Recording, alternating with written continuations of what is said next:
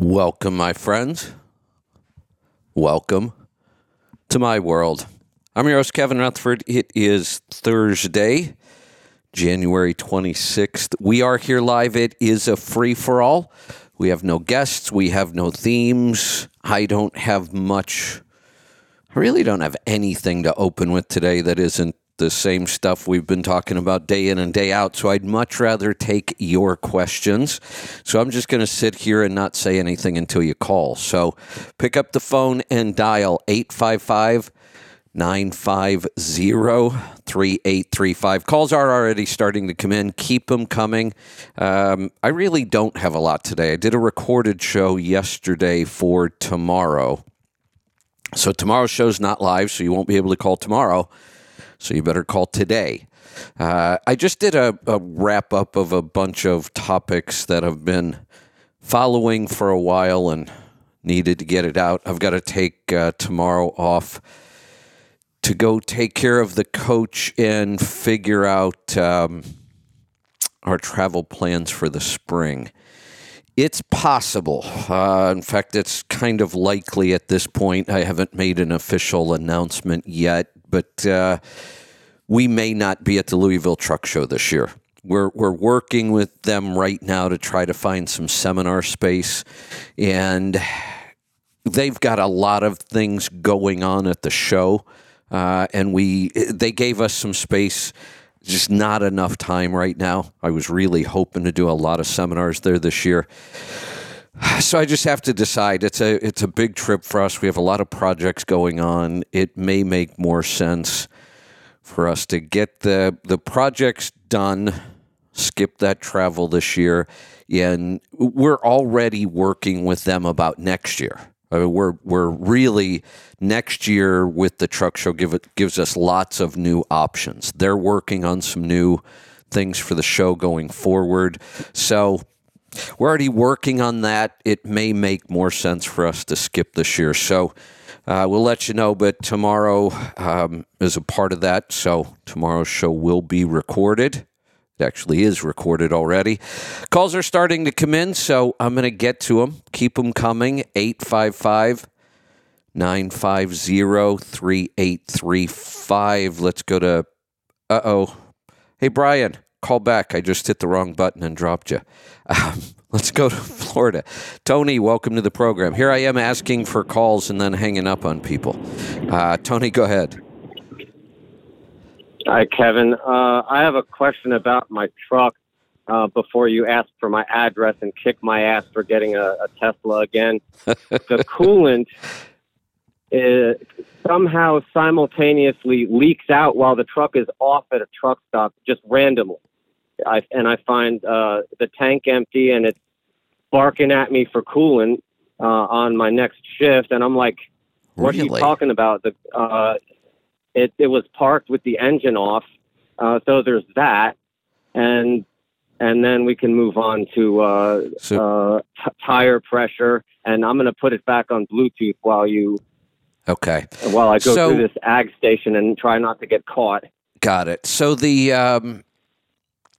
coolant leak is not unusual to have a leak sitting when a truck's cold. What might be unusual is, did you say this was intermittent? It doesn't do it all the time? Yes, it's completely random, like once every 2 weeks, and it's usually while the truck's off.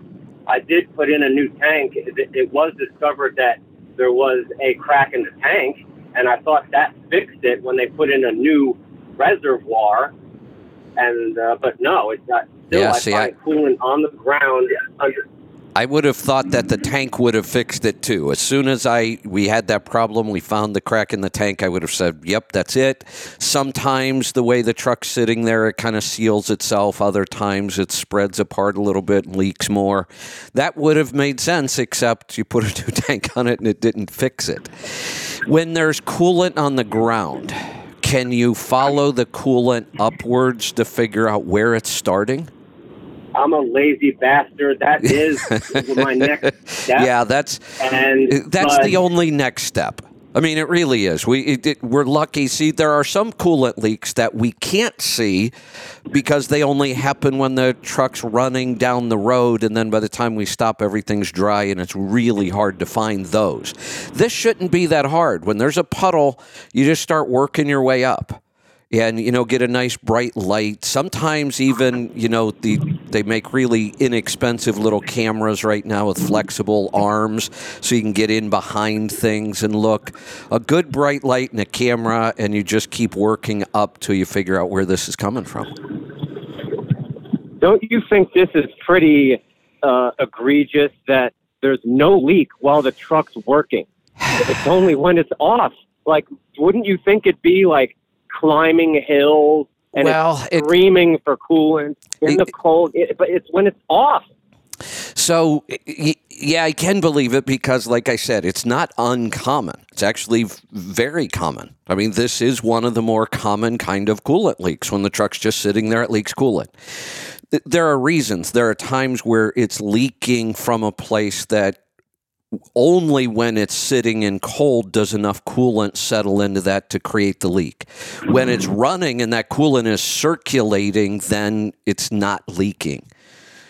So, yeah, this isn't that unusual. It's just, and like I said, this one's easier to find than the opposite. And okay, so before I start complaining to Joel about my 7 miles to the gallon, that it doesn't seem like this pack car can make it over. I said it would get 8 going at 60 miles an hour, but I'm starting to have to take that back. I don't think the truck is capable, and no matter how slow I go, but I'll still try it. Tire pressure. And why are they pulling me into this weigh station just because I'm on the phone with you? Damn it. Well, you're still telling me that my tire pressure, I am losing a little, because it's over 110, but it's not 120 like I usually like it. Because, again, I'm a lazy bastard, and I can't find any air hoses at the Lowe's. I left them, I'm losing a little bit of pressure. So one of the big reasons you see a lot of pressure fluctuations this time of year, low pressure, is just temperature. I mean, the tire didn't lose any air. It's just it got colder. So your pressure inside the tire goes down. I still usually like to fill them up, even when it's 0 up to 120, like it says. And I'm trusting that you guys aren't going to blow out a tire, because you always say that it doesn't, it's not high pressure, it's low pressure.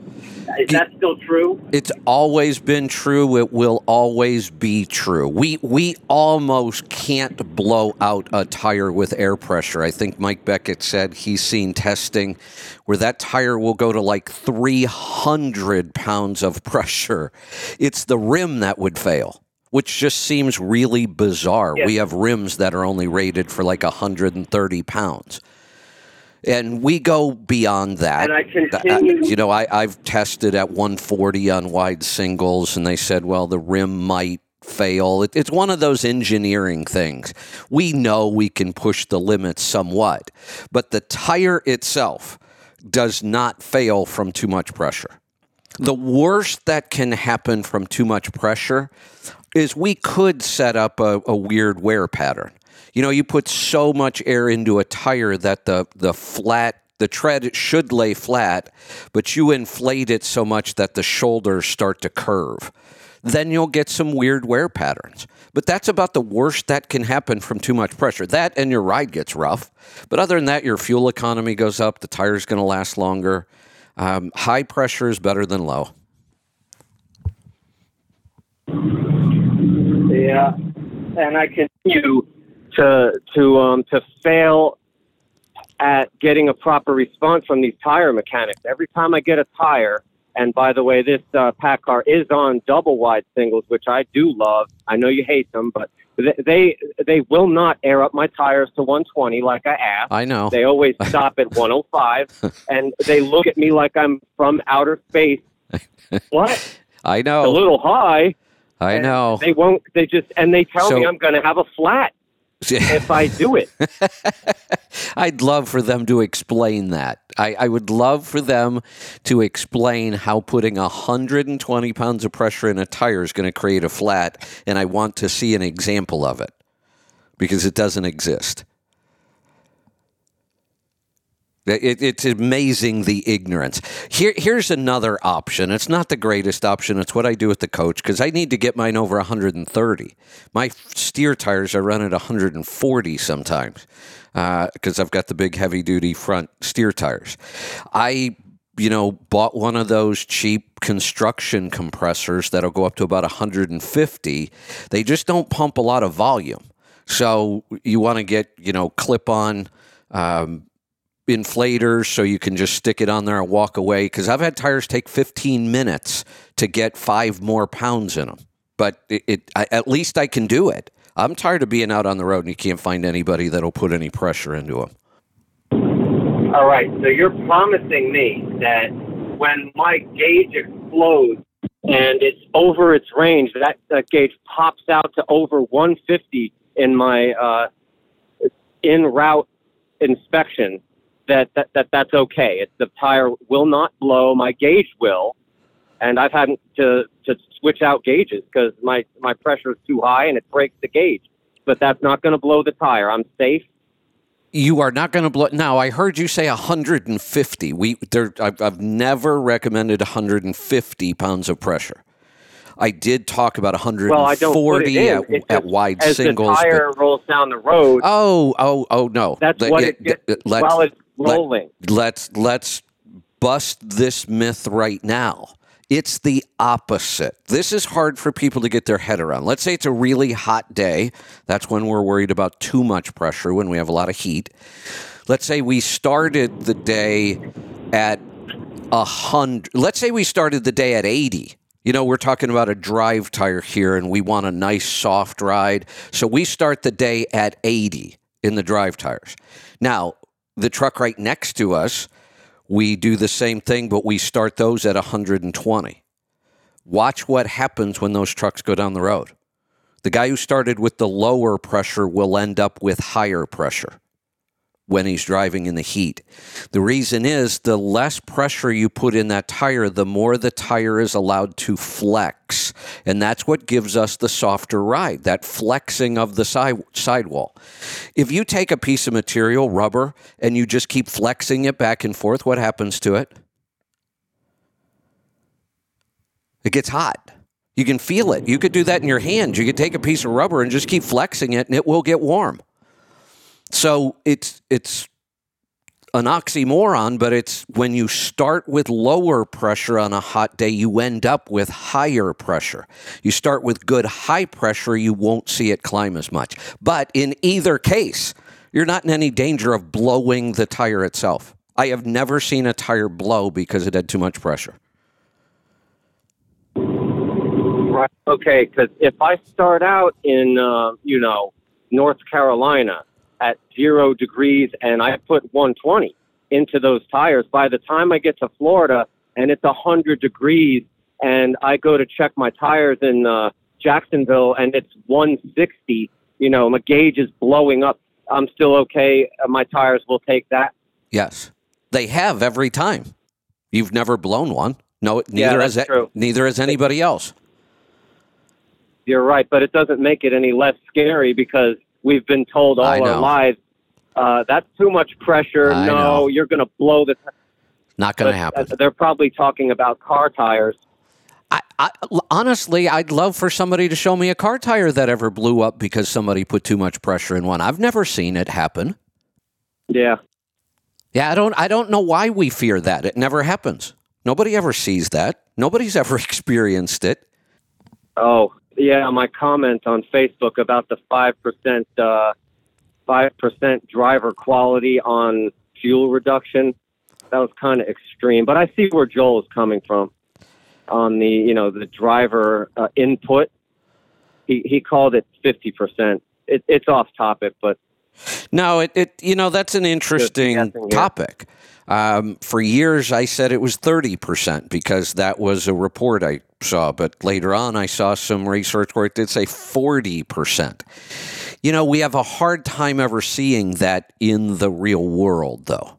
And maybe it's just because we don't test it enough. You know, in a slip seat operation, it'd be nice to see some of that data if somebody would track it. But the one thing that we do know is it's getting less and less important as technology gets better. Now, they told us 20 years ago automated manual transmissions took a lot of that away. It really didn't. If we spec today's trucks right, then the driver can't have as much of an impact as they used to be able to have. So I don't know what that number is, and it's like most numbers. It's just an average anyway. On some trucks, that impact is going to be less. On some trucks, it's going to be more. I would be remiss if I didn't bring up shipper appointment schedules, because I think this whole discussion about going fast or going slow on profitability comes down to these drivers think that they can deliver early. And what if they could? Like, what if everything was first come, first serve? We've talked about that. I think that would totally change Joel's outlook on driver skill and efficiency, and we would not be going slow in that case. Am I wrong? And what can we do? Believe it or not, that? You are wrong. And the one way we've been able to prove this over the years is we've had people in drop and hook operations where they don't have any time constraints at all. They just go drive. And it turns out that driving fast still doesn't get you many more miles. It just doesn't work. You never get that mathematical expectation you think you're going to get. Well, I'm going 10 more miles an hour for 10 hours every day. I should be able to get 100 more miles every day. You never do, though. Well, that'd be because of the hours of service, and that would be step 2. And I believe I do have to say that is mathematical malpractice still, because there is absolutely no way. If you can run as hard as you want, there's a reason why they put those laws into place. Well, wait a minute. Even if you can run as fast as you want, what if you're in an area where traffic doesn't allow you to run that fast? There's so many variables in this. That's the whole point. Everybody wants to be able to go faster without having a financial penalty for it. It almost never happens. So we just have to play the odds. Somebody will come on here and give me a scenario where going faster works. It does happen. The one we talk about all the time. If you're in a local operation where you have so much time in a day to get as much work done as you can, and once that day ends, the pit closes or whatever your operation is, once that day ends, you can't make up that work anymore. You just start over again the next day. In a case like that, driving faster absolutely works. You may be able to get one more full load in for that day that gives you like 30% more revenue that day. That's why you see all these local haulers drive like maniacs. All the aggregate guys and fuel haulers, and they drive like maniacs because it does make a difference. They should just be paid by the hour for safety reasons alone. But once you get to an over-the-road operation, I'm going to say like 90% of the time, you're not going to make more money by going faster. You're just not. I think that a lot of new carriers and drivers are operating like the fruit hauler, and I did that. And you'll think this is funny. I complained to the government about how hard they made me work in that truck. They were trying to kill me. They did not give you a break. You had to work 20. Right. I mean, I'm ashamed to say this, but it was, and it didn't pay very good. You had to run your ass off. But I think there are a lot of listeners to this show that are running their business like that, and they are trying to get that load off early, get to the next one, and just go fast. And you're right, it's not going to work. So what I want to push for is getting everybody first come, first serve. because I don't think these appointments are good for business. I agree. At all. Killing me. And hours of service, too. Yeah. Hours of service, too. The one thing I'll always say, we're a very diverse industry. We do a lot of different things. And one of the complaints about hours of service is that you're never going to get them to fit all of those different segments and operations. It's just not going to happen. But we're stuck with what we've got when it comes to hours of service. I'm with you, though. I think there are probably operations that do need to schedule and that it would work better. But I think for the most part, most of the general freight running around should not be scheduled like that. And before we end this topic, I do have something that you might want to hear. You're going to love this if we're done. Yeah, go ahead. I got a parking ticket in Dallas. If you have any ways to get out of that, the CB already told me just pay it and be done with it. There was a fire hydrant you can't see. I was out of hours. I was dead tired and sick. And it amounts to $155 for sleeping. So you know what I think about that. I don't need a lecture on paid parking. I know. No, you're not. But you're not going to get any lectures here. You're just going to get my take on things like this. I hate dealing with anybody in the government. I hate it. So for me, $150 to not have to deal with somebody, I'm all in. Pay it, move on. Yeah, I am going to appear in court on Monday and see what happens. And they're probably gonna ask for my address, but I have to try because that what do they want me to do? Get in a wreck? I was sick. I had to blow my nose every hour. They told me to park there. It's right outside the shipper. There's no sign, and I mean, come on. No, I get it, but here's the thing that would make me insane. I take time out of my day to go get to court, which is always just a hassle, and deal with all that crap, and then find out they're not going to give me a break anyway, then I'm going to be really pissed. I would rather just pay it and move on. Yeah, I'm actually stupid enough or fortunate enough that I've found loads, and actually with C.H. Robinson back and forth that aren't that bad. Well, where maybe you can beat actually this. Be productive, yeah, and still do it. There you go. Give it a shot. See what happens. The real reason I'm doing this is to try and find a wife, but it just is all working out. Hey, Tony. Just so you know, see what I can do. Just so you know, I don't know how many. I've told this story before, but I haven't told it in a while. When we met Aaron and brought Aaron in as a partner. The way that whole thing happened was kind of funny. And I'm talking about this because you said you're doing this to look for a wife. Aaron had started, he was young, he was just out of college. Him and a partner had started a web hosting and design company. So if you wanted somebody to build you a website from scratch, you would go to them and they would do the whole thing, design, programming, all of that.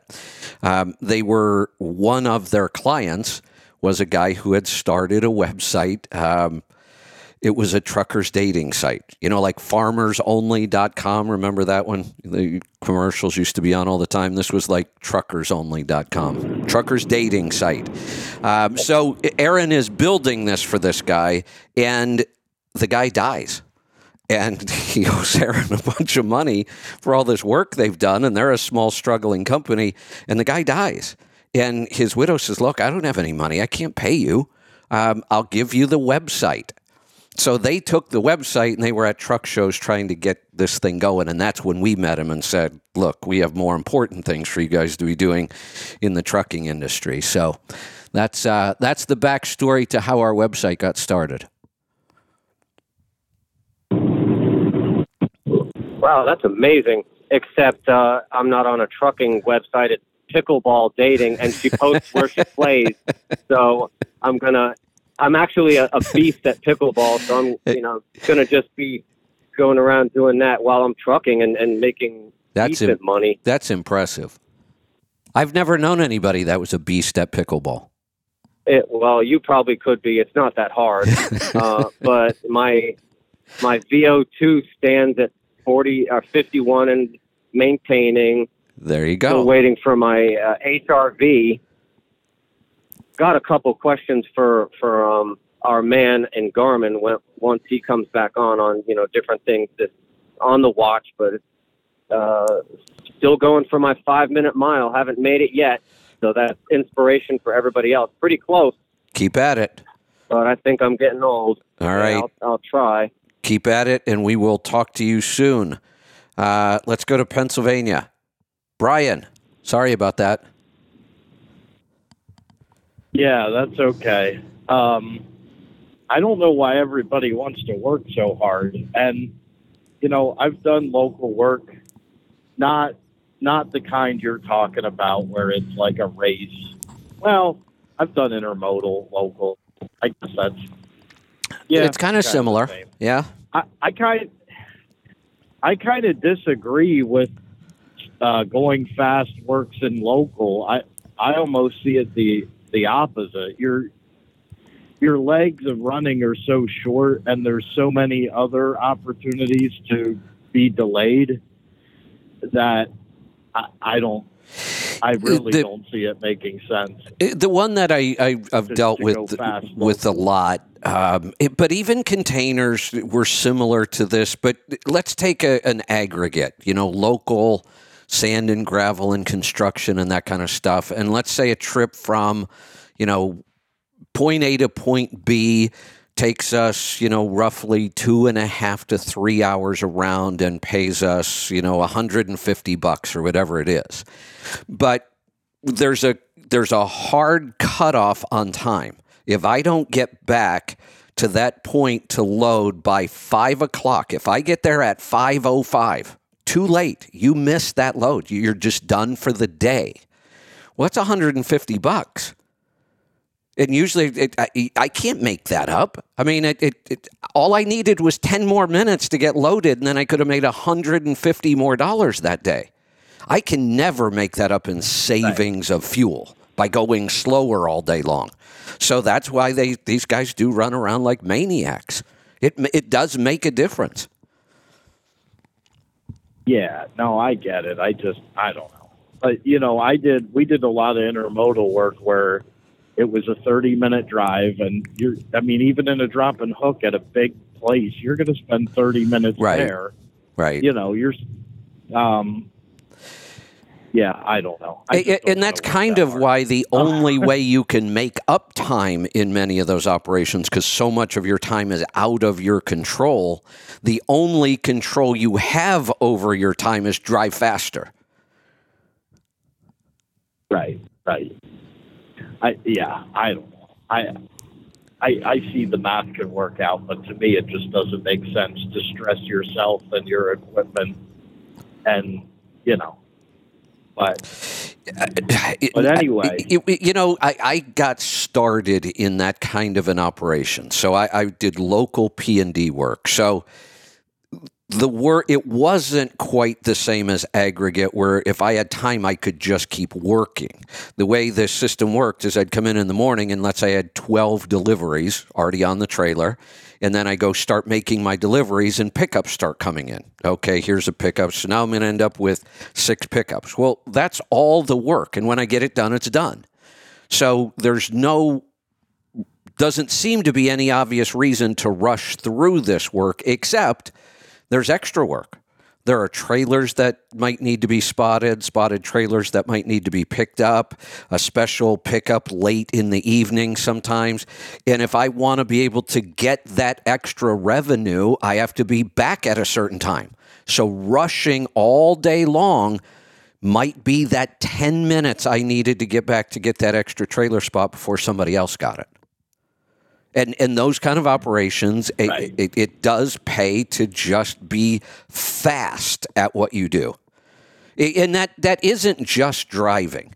There are other strategies, good time management strategies, building relationships with your shippers and receivers in those areas. So, there were times where it would have saved me 2 hours if I could get this 6 pallets off my truck, except there's 6 other pallets behind it, and I have to drive another 30 minutes to get those 6 pallets off, except if I have a good relationship with the receiver, they'll pull the pallets off, get their freight, put the pallets back on for me, and I can be on my way, and I saved myself an hour and a half. So it's not just speed that makes you more efficient in those operations. It's good time management and good relationship building. Right. Well, it's funny you mentioned about the extra work. So, like, even in intermodal, a lot of our, a lot of times we go back empty, and then sometimes we'd have like low backhauls to the rail yard, and sometimes it pays to be 10 minutes behind the other guy because Right. you might get the pickup that you already clocked out. You know what I mean? So sometimes there's just those random pretty things, right? Right. Yeah. I'm just not built for local work. I did it for a couple of years, and it was funny because if you ever saw one of our company's trucks parked at the diner, you knew it was me. I wasn't scared to take time out for lunch, and we weren't paid by the hour, so. Yeah. but everybody else just wants to get home. But anyway, you just reminded me.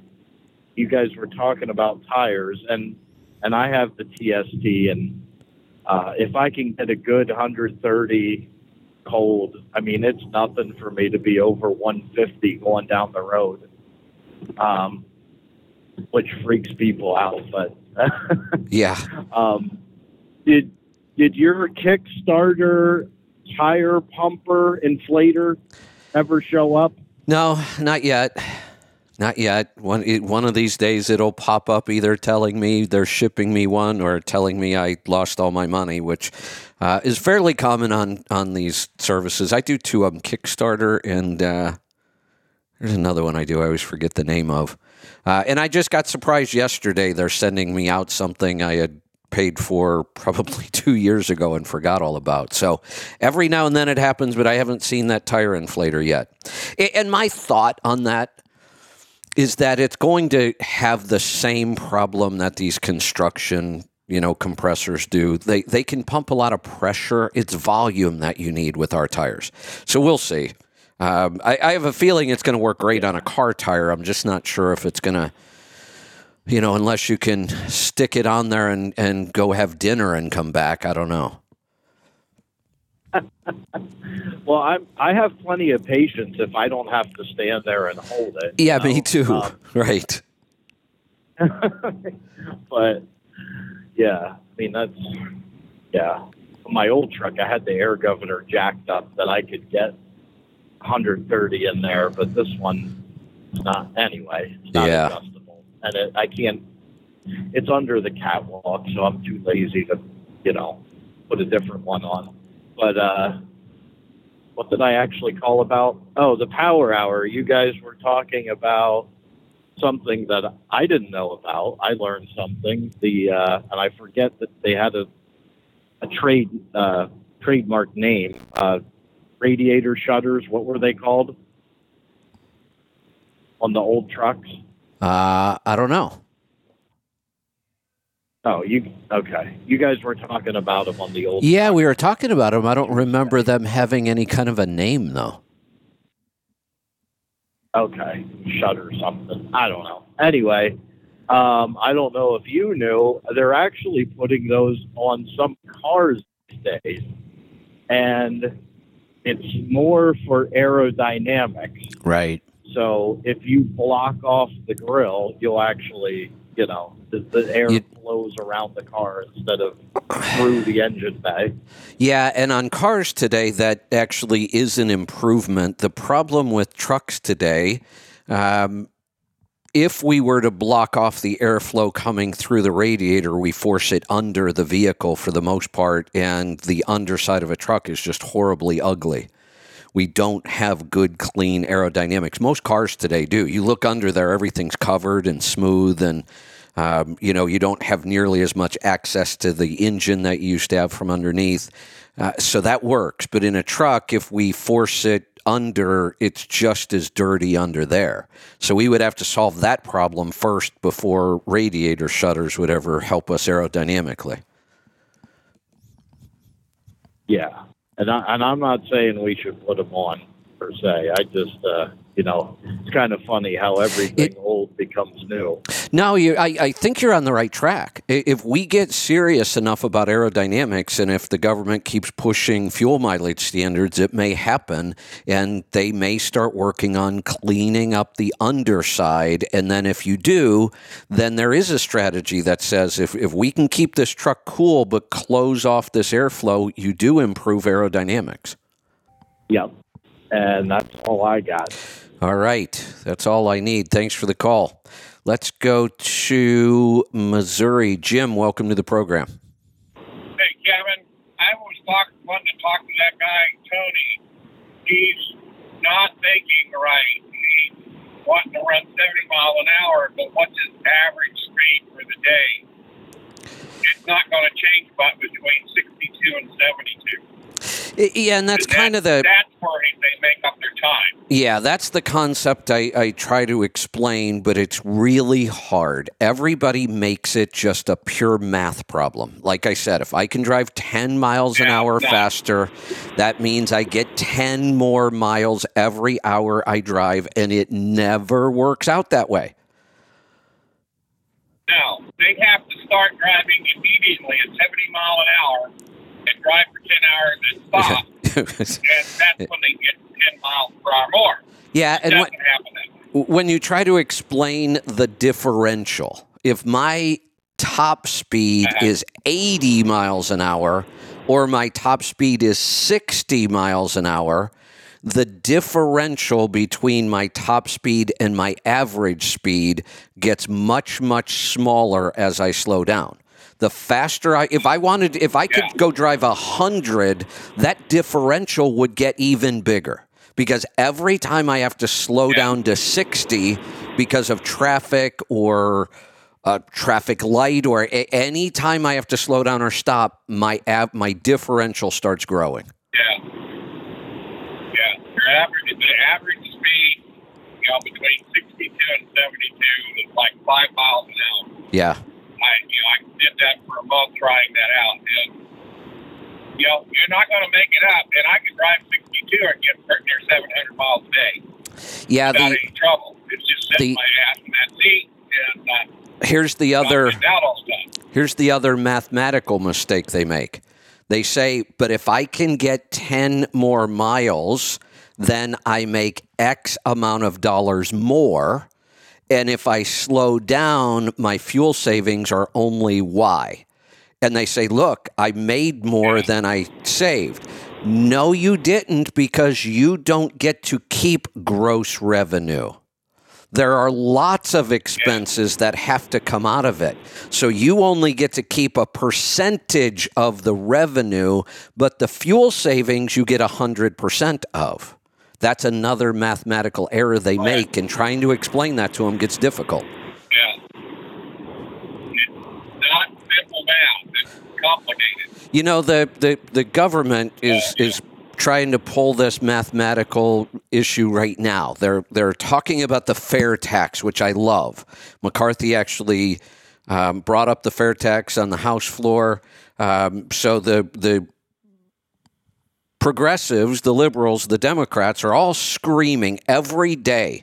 Biden's posting, Schumer's posting, Pelosi, all of them. Oh my God, the Republicans are trying to put a 30% tax on you, sales tax. Well, first off, yes, but they're getting rid of all the other taxes you don't ever talk about. You're scaring people, saying they're just going to add this tax. Well, that's ignorant. Yeah. The other thing is, though, it's not 30%, it's 23%. And they play a mathematical game to say that it's 30, and trying to explain the math to somebody is really difficult. So they keep hearing this 30% number, and that's false. It's a 23% sales tax. Well, the Democrats want that complicated formula so they can get more money. Exactly. That's why our taxes are so complicated, and they don't want a fair tax, because that takes away a lot of their power. away a lot of their loopholes too. Yes. Yeah, that's where they get their power from, by going to lobbyists and saying, you give me a bunch of money and I'll go push for this law that really benefits your tax situation. Yeah. Well, that's all I had. It's simple, it's complicated math, but it works. You ought to sit down and try it for a month. Yeah, it works. Yeah, and that's a good piece of advice. Don't take our word for it, but don't believe your own calculations either. Try it for a month. Give it a real effort and watch what happens. Let's go to Pennsylvania this time. Wade, welcome to the program. Hey, Kev. Good to talk to you. Just wanted to share a quick story here. Kind of helped Tony figure that out in his head with the cold water leak. I remember as a young guy, probably 18, I had my first experience with this, and it really made it click in my head of what a cold water leak was and why it happens. I always, kind of understood cooling systems and just couldn't figure out why when something is under pressure, 10 or 15 pounds, it wouldn't leak, but then it cools off and there's no pressure in the tank and it would leak. Yeah.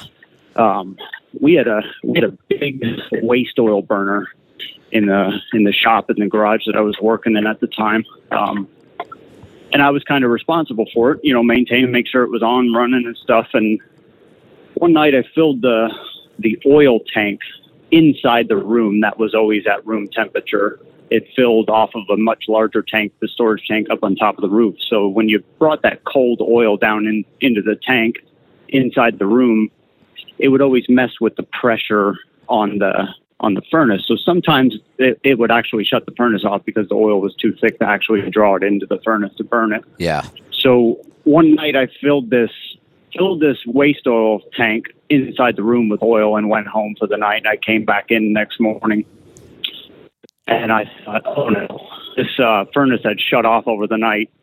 And the room was flooded with water. I mean, it was everywhere. It was all over the floor. It was, deep enough that it actually splashed around when you when you walked in the room. And I went running over to the shop. I'm like, guys, I screwed up. I let this furnace turn off, and it must have froze overnight and broke a pipe. So they come over and they start laughing. They're like, no, it's all right. Just turn it back on.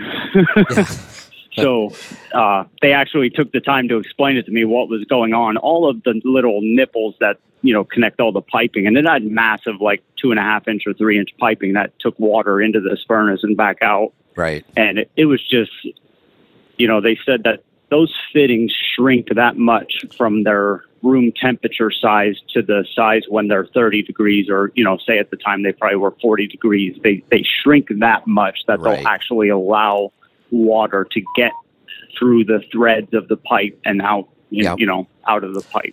Yeah. And that made it click, expanding it to such a large size and seeing the amount of water that was on the ground, it instantly, that solved, that kind of made it make sense for me. No, you're right. That the idea of when we heat something up, it expands. And when we cool something down, it contracts is part of what creates this. When the materials, whether it's plastic, metal, whatever we've got, when they shrink, that's when they're cold, that allows for a leak. But now get all those components hot and they expand and actually seal off the leak. Yeah, that's how this was. I mean, this had a leak on it from one of the pipes right above the furnace. It was leaking that bad that it was a steady stream of water coming out. I mean, it wasn't 100% steady, but it was almost a steady stream. Right. And sure enough, you got it up. I mean, it was warm to the point where I could still put my hand on that pipe, but it wasn't cold anymore, and that leak was gone. And I was like, well, there you go. There you go. Yeah. So then it makes sense. Yep, that's all I had. All right, great stuff. Yeah, that helps to explain it. It's the expansion of all the materials when they're hot that can sometimes seal those things off. Let's go to Oklahoma. Paul, welcome to the program. Hey, I've also got phone lines open. I'm not sure what just happened. I just looked up. We're on our last call. So if you want to jump in, 855-950-3835. I've got about Oh, no. I've got plenty of time left. Rolling Toe is at 10 o'clock today. It may only be Kevin Beckett. I think Mike is feeling a little under the weather. So we've got plenty of time. Pick up the phone and join me. Let's go to Oklahoma. Paul, what's on your mind today? Howdy. Local work. Some work I used to do back in New Zealand, which is going back 23, 24, 25 years ago. And if you wanted to get the extra load in, all you had to do was make sure you were 1, 2, 3, or 4th truck there in the morning. Because if you were the 5th truck, you couldn't get back 4 loads in the day because it was too late. Yeah, that's exactly what I mean. You started early. Sometimes the starting, not going fast, just starting early or being first in the queue will get you the extra load. So that's kind of, what I was talking about in the second example, that driving faster in an operation like this is a way that works. Doesn't always work, but it can. That driving faster all day can make up that 10 minutes you might need to get one more load in that day. But there are lots of other strategies as well that can do that, like you just mentioned. Understanding that the 5th truck in line will never be able to get that extra load. So you're going to have to come in early enough to be the first 4. One of the things I did... this was 1987, maybe even 1986. This was early. I went out and spent almost $2,000 on a cell phone, a portable cell phone in the late 80s. Looked like one of those giant Army field radios. I paid almost $2,000 for that phone, and I was paying about $600 a month. But the ability... So here's all the other drivers in the local area. All the other drivers, every trucking company, it was all the same. We all used pagers back then. So now you're out running around trying to get all your deliveries off, and you've got some pickups to make, and you're trying to coordinate all this, and your pager goes off. Well, now you've got to stop and find a phone. Exactly. That is time-consuming. Wait your turn. Yeah. Or you say... I'm on my way to a stop. I'll get to that stop, and then I'll call and check. And you drive 30 minutes to your next stop to find out that if you would have called and checked, you were right next to the pickup, and it was just 2 boxes. You could have just grabbed them, and now you have to go back. So having that phone, and Dispatch obviously had my phone number, but so did all of my customers. And I would tell them, if you have a time-sensitive load, do not call dispatch first. Call me first. That way I can work it into my day as soon as I can and I know about it. Then you can call dispatch and take care of all the other stuff, but call me first. What a difference that made. My revenue went up tremendously because I had that phone. Yeah, well, that guy I worked for in New Zealand, 1990, we had Motorola cell phones in the truck. Actually, I can still remember the phone number, 025-933-004. There you go. So, there you go. But it was mounted right there on the dashboard. But we didn't have radios or anything. So, you'd take off and you'd go up to, from New Plymouth up to Auckland. You'd make your deliveries and then you'd call them. Oh, where are we going? Oh, well, you knew roughly where you were. Your daily pickups, but there'd always be, you need to go here. Right. And then when we got the phones put in, that was a life changer right there. So, because he'd call it, and if you hop back in the truck, because you couldn't take it out of the truck, you hop back in the truck and it's missed call, or you call the boss. You need to go to so-and-so. And I don't know how much he was paying in 1990 for a phone in the truck, but I imagine it was saving them a whole lot of money. I was spending a lot, but it was worth every penny. Yep. So, I actually think Tuesday, I actually think that it did more than that. It actually got me a contract. So I was with Spartan Express at the time doing all that local work. Spartan was owned by Roadway, and Roadway had just started RPS. That was what was going on in the late 80s, mid to late 80s. All that was happening. So I wanted to put a truck at RPS. It looked like a good opportunity to me. The local terminal had a contractor already. It was just one contractor. He had the whole building. So I had been keeping an eye on that and, watching it, and they got rid of him for poor performance. And a lot of the contractors I knew at the time went and applied for it. And I went. They're only going to hire one contractor, and you get the whole building.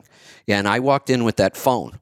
I had it in a big holster on my belt, and the terminal manager looks at it. She says, "What the hell's that?" I said, "It's a phone. You can call me anytime you want, and I'll answer it." I think that's why I got the contract, because I was the youngest guy, had the least amount of experience, and somehow I got the contract. Yep. You must have been lucky. That's it. I was just lucky. Maybe. Yeah. Yeah. So on Tuesday, I left home, left Oklahoma. It was raining. Then it was going to turn to snow later in the day, which it did. But I didn't have any snow. I just had rain all day, Texas. I ran 63 mile an hour down to Texas, empty.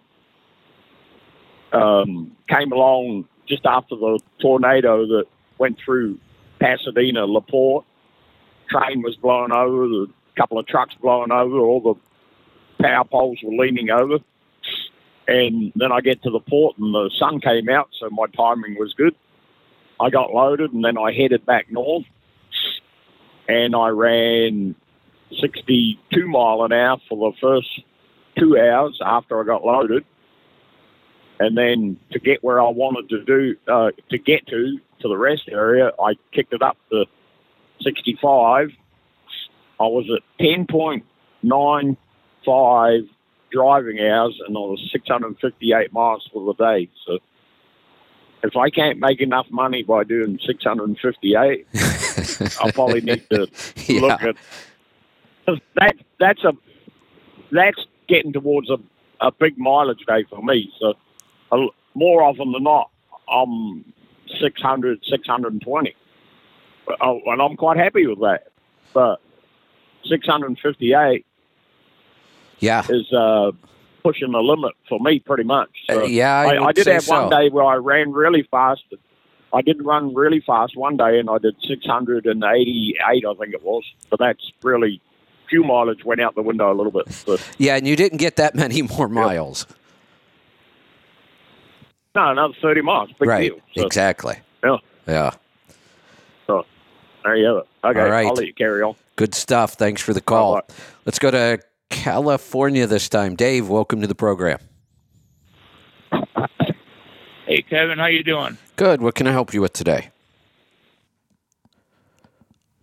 Kevin, I'm calling in again. I've called you about my niece, having those panic attacks. Yeah. Anxiety. Yep. Well, I didn't quite, because I tune into your show like 3 minutes before you start, and I heard this lady on there, and she was like crying and fed up with it, that she had anxiety. So I have an update on that call. Lauren and I we're doing a one-on-one together with Erin. Erin was the one that made that call. Her anxiety attacks were debilitating. She wasn't functioning. Like you said, she was crying when she called. She was struggling that much with it. We're working on almost exclusively supplements right now. We don't have her doing much of the stress protocol. I have her do some breathing once in a while if she feels like it, but I don't want her pushing the physical stress protocol right now, because that wouldn't work. We would actually end up making things worse. Sometimes when you're too far into this, we've got to be a little more careful about how we work our way out. So we're only working with supplements and adaptogens right now. And when we got on the phone with her, she was kind of crying again, but they were happy tears. 7 solid days with almost no symptoms. Wow. So, the reason when I heard that is because my niece will go to the grocery store. My brother told me, and she will not get out of the car because she's so scared sometimes. Yeah, it's awful. It's debilitating. It changes people's lives, and it's awful. The good news is we can fix it. It's metabolic. It's gut. It's the same. We're dealing with all the same issues we deal with if somebody says, I have fatty liver. What am I going to do? I've got type 2 diabetes. What am I going to do? Now, if they say I have anxiety, we're going to do the same thing. This is about nutrients, nothing else. This is about diet. And we are really encouraged with some of the supplements that are working. The adaptogens are powerful, but we have a probiotic now that is just for mood. We've talked about the yogurt, the oxytocin increases and starts to balance out a lot of these things. This is all nutrition. I believe it, Kevin, and I can't wait. I'll listen for her again, and because it makes me feel really bad to see her like that. And you don't think it would have anything to do with the vaccine? Now, see, that I don't know. I wish I did know. I wish we were more open and transparent about all of this so we could figure these things out. We can't rule it out, but let's say it is. Let's say even somebody could prove to us that it was. Well, if they could tell us why, what did it cause, then we could start to figure out how to counteract that. All we can do now is say, yeah, it could play a big role in this. We don't know. Let's do all the right things and see what happens. Let's get the proper nutrition in. Let's use the right supplements. When it's time, let's work in the physical stress protocols. That's all we can do. And I'm with you. There probably is part of this, but until we can get some data on, yes, it is, and here's why, and here's what caused it, there's not much we can do except do all the right stuff. Right. Because now she tells me, well, the doctor said I have POTS, POTS. Okay. What does he want to do with that? SSRI, and now the speed. Wait a minute. Wait. What do you call it? Why is he doing? Oh, he's doing an SSRI for the anxiety. That's what the SSRI is for. Uh-huh. What does he want to do about the POTS? POTS, I guess her blood pressure goes down too low. Is that the problem with her? Yeah, and it's not random. It happens when you stand up.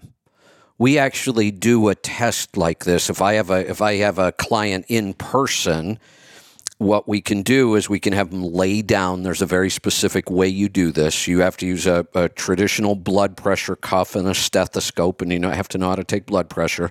You have them lay down. You take their blood pressure. You leave the cuff on them, and you have them stand up really quickly. And we check the blood pressure. For a healthy person, their blood pressure should shoot up. That's your body compensating for that motion, and by shooting your blood pressure up, you won't get dizzy.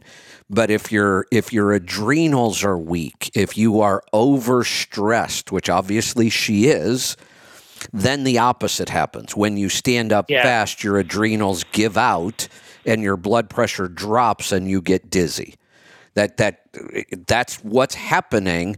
They will treat that with some sort of a drug or whatever, and we're saying, no, this is just nutrition and lifestyle and stress, and we can fix this without drugs. And it makes sense that it makes sense that she has POTS. Her adrenals are shot. Oh, and that's from diet. Absolutely. Absolutely. This is all diet related. It's not dangerous in the immediate sense that she's going to die or anything like that, but it's an indication that she is extremely unhealthy. and it will just continue to get worse. All of the conditions that got her here, if we don't change them, she's probably within a year or two will have some sort of rampant autoimmune condition. She's going to go through, she's going to have digestive issues. She'll go through all that same stuff, and it will be a struggle, and doctors will keep trying different drugs. And instead, we could completely turn this around and fix all of it, and it really is just diet. I mean, a little bit of lifestyle, but not much. It's 90% diet. I think you're right, Kevin. Yeah, once I heard her say that the doctor wants an SSRI, I told her I warned her that stuff is very addicting. Not only that, be very careful with that stuff. There is some evidence, and this is really scary. There's some evidence that taking SSRIs one time changes your brain. These drugs really, this is another group of drugs like statins. They almost shouldn't exist. They have almost no use at all. Yeah, that's why I'm really concerned about it. I don't want her to be like that. It's all diet. But thank you very much, Kevin, and I'll wait for the update. You're welcome. Yeah, we will be. I think we've got another consult with Aaron coming up in a couple weeks. I'm not sure if we've scheduled that yet or not, but we will definitely be updating that.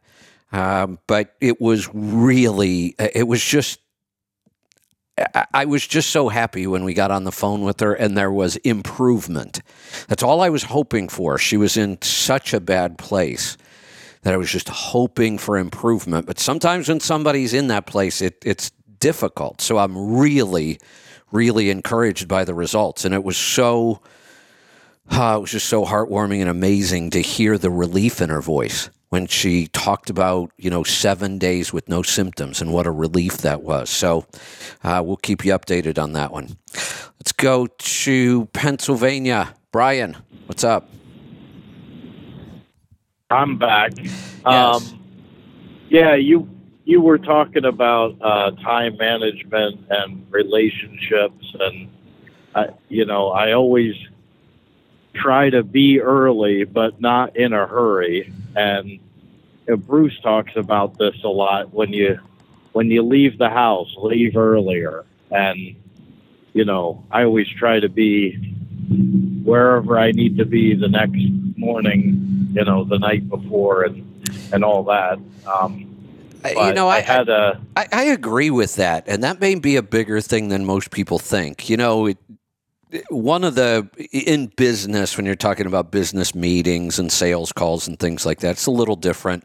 You're talking about smaller amounts of time, but the one phrase that I had heard early on in business, and I liked it, so I kind of picked it up and stuck with it, was, let me see if I can get this right. I haven't said it in a long time.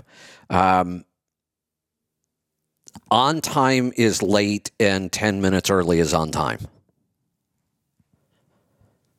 There you go. And now in trucking, you can expand that out to a bigger, an hour earlier, 4 hours earlier, whatever.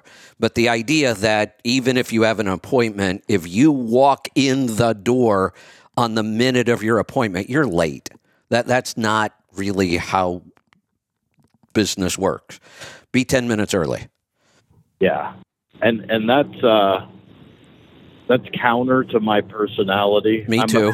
Me too. I'm a procrastinator, and I'm always late to anything social. But with trucking, I force myself to be early, but not in a hurry. Yeah, I'm not.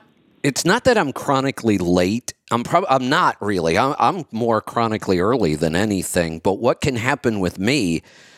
Just like I say every day, I can't tell you what date it is until I look at my watch, and I just said it 24 hours earlier, and I say it every day, and yet tomorrow I'll forget what day it is, and I'll have to look at my watch. I just don't, a lot of times I'm just not aware what month it is, what day it is, what time it is. I don't like schedules. I don't like rules. So for me, it's more of I'm just not aware of it, but that's easy to make up. We have watches and smartphones and alarms, and that's an easy problem to solve. I'm the same way. I don't like schedules, and so I just show up a half day early to Right. most of my appointments. There you go. Which, if you can get loaded early, that's Yeah. sort of a That's a luxury. bonus, And yeah. of course, that comes back to my little trailer pool. But Right. And but I had a relationships. story about right, and definitely.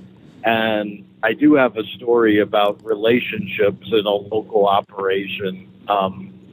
When I did do intermodal as a company driver, we had a very complicated, convoluted pay scale, and we got paid almost twice as much for a live load as a drop and hook because of the, you're doing local, so obviously it's a big difference in time. The time, yeah. So we had this, and our boss was in on this, so there's a relationship, a little bit of nepotism there. We had this one customer where they would get, some days they would get like 5 deliveries, and they were live unloads. They didn't have a yard or a trailer pool that we could officially use. Everything was booked as a live load. But due to our relationship with them as well at a local level, what they allowed us to do, and really they liked us to do, because it took some pressure off of them, is they would give one driver 5 of these live loads, and they were scheduled like an hour apart. You couldn't actually, make the appointments if you were doing it the way you were supposed to. But what we would do is we would bring the first one, drop it, bobtail back to the yard, the rail yard, grab the next one, drop it, pick up the empty from the first one, and so on and so forth. And then you'd end up making an extra round trip. But we got paid hub miles, so that didn't matter. That was a bonus. Right. And, so that was a good little gimmick we had going, taking advantage of relationships. Yeah, exactly. Being more efficient for everybody. So that was it. All right. Good stuff. Calls are exploding on me here. I better get to some calls. I'll keep taking them as long as we have them, or until about 10 minutes to 10 o'clock, and then we'll wrap this up and head on into Rolling Toe. But for now, let's go to South Carolina. Terrence, welcome to the program. What's up, Kev? I got a couple of things. That cold weather leak, I got a real good one. And this also relates to what Paul does, car hauling. So I got a brand new truck. I leave out of Newark, New Jersey. I load up Jaguars. I'm going up to Minneapolis. I get into Wisconsin. Second day I go to sleep because you can only do that. Drive that much. Get up in the morning. It's minus 44 degrees. Oh. So I get up to the dealership. I put my PTO in, and it looks like it's raining on Hennepin Avenue. Every single hose was leaking. So now I'm panicking. I shut the pump off. I'm like, oh my God! I mean, it was. Oh, it looked like a mist at Disneyland when you go through to get out of the heat. Yeah. Oh. So I'm like, oh, this is going to be bad. So I called the shop up, and they know what they told me to do? Let it run. I'm like, but you don't understand what's going. Don't worry about it; it'll stop. It'll fix So itself. I'm like, oh my God, this is Well, obviously, as the PTO ran, it came through the pump, it got warm, and it did stop. Yeah. But then he told me, he goes, don't try tightening anything up neither, because it was so cold. You'll snap it. Yep. But it was, my goodness, it was oil all over the place. I don't know how we didn't get. And the department out there, but it was funny. But like I said, it shrank that much. Yep, that's what happens. But so another thing what Paul was saying with his driving that many miles hauling cars. Let me tell you something. You can do that on your second day. You can't do that I shouldn't say you can't. You won't get that many miles in on the day you load unless you can load real fast. It's a lot of work. You know what I mean? You got to be able to load your truck in 45 minutes. Yeah. Yep. You know what I mean? And that's putting all the right chains on or straps, whatever. They're up the straps now, but that's a hard thing to do every day. Yep. I mean, you could do it the next day and do those miles, but you can't load and do that very often. It just won't work. Yeah. Good Now, point. as far as cell phones go, I used to work for you talked about. I used to work for Merchants Home Delivery Service. Oh yeah. I worked for a place that delivered appliances, and by the time my wife was pregnant, my first kid, she was a nut, and she was what's going to happen if I have the baby? So I said, listen, I'll go get a phone. So I bought one of the phones that you put in the truck, right? And this way she was able, if anything, and obviously it worked. But I kept that phone, and the people at the place I worked for. So we used to, a customer, you went to someone's house, they weren't home, you'd have to write a description of the house down, blah blah blah, right. And then you'd have to go find the phone. Right. Well, I had the phone right there. I could call. I'm in front of the house. Oh, they're there. No, they're not. I'm right here. Exactly. And then it helped me that way. But again, at that time, it was like $1 a minute. So I mean, I was having $400 and $500 a month phone bills. But go back to your time management. It worked out great. It was worth it. Yep, no doubt. Yeah. So as further down the road, so when I went to go work for another company, you probably know, was Wills. Yeah. I was leased onto Wills Transport. We used to haul garbage. They were up and out in Ohio and Ridgefield, but they had one in Clinton. Same thing. I was able to get phone calls and be able to set stuff up. All right, you can call us. So I'm going to be there in 15 minutes. I was able to do that going down the road, not stopping, looking for a phone booth. It was a total game changer. Changed everything when I did that. Now, I got absolutely. There is, so that sounds like a really good business decision that I made. Let me tell you the downside. There's the rest of the story. So one of my older brothers was. He was the one that kind of introduced me to this phone. He was a big golfer, and one of the golf courses that he played at, this company came in and would rent these phones to golfers. While you're out on the course, take this phone with you. That's how he found these phones originally, and we bought a couple of them.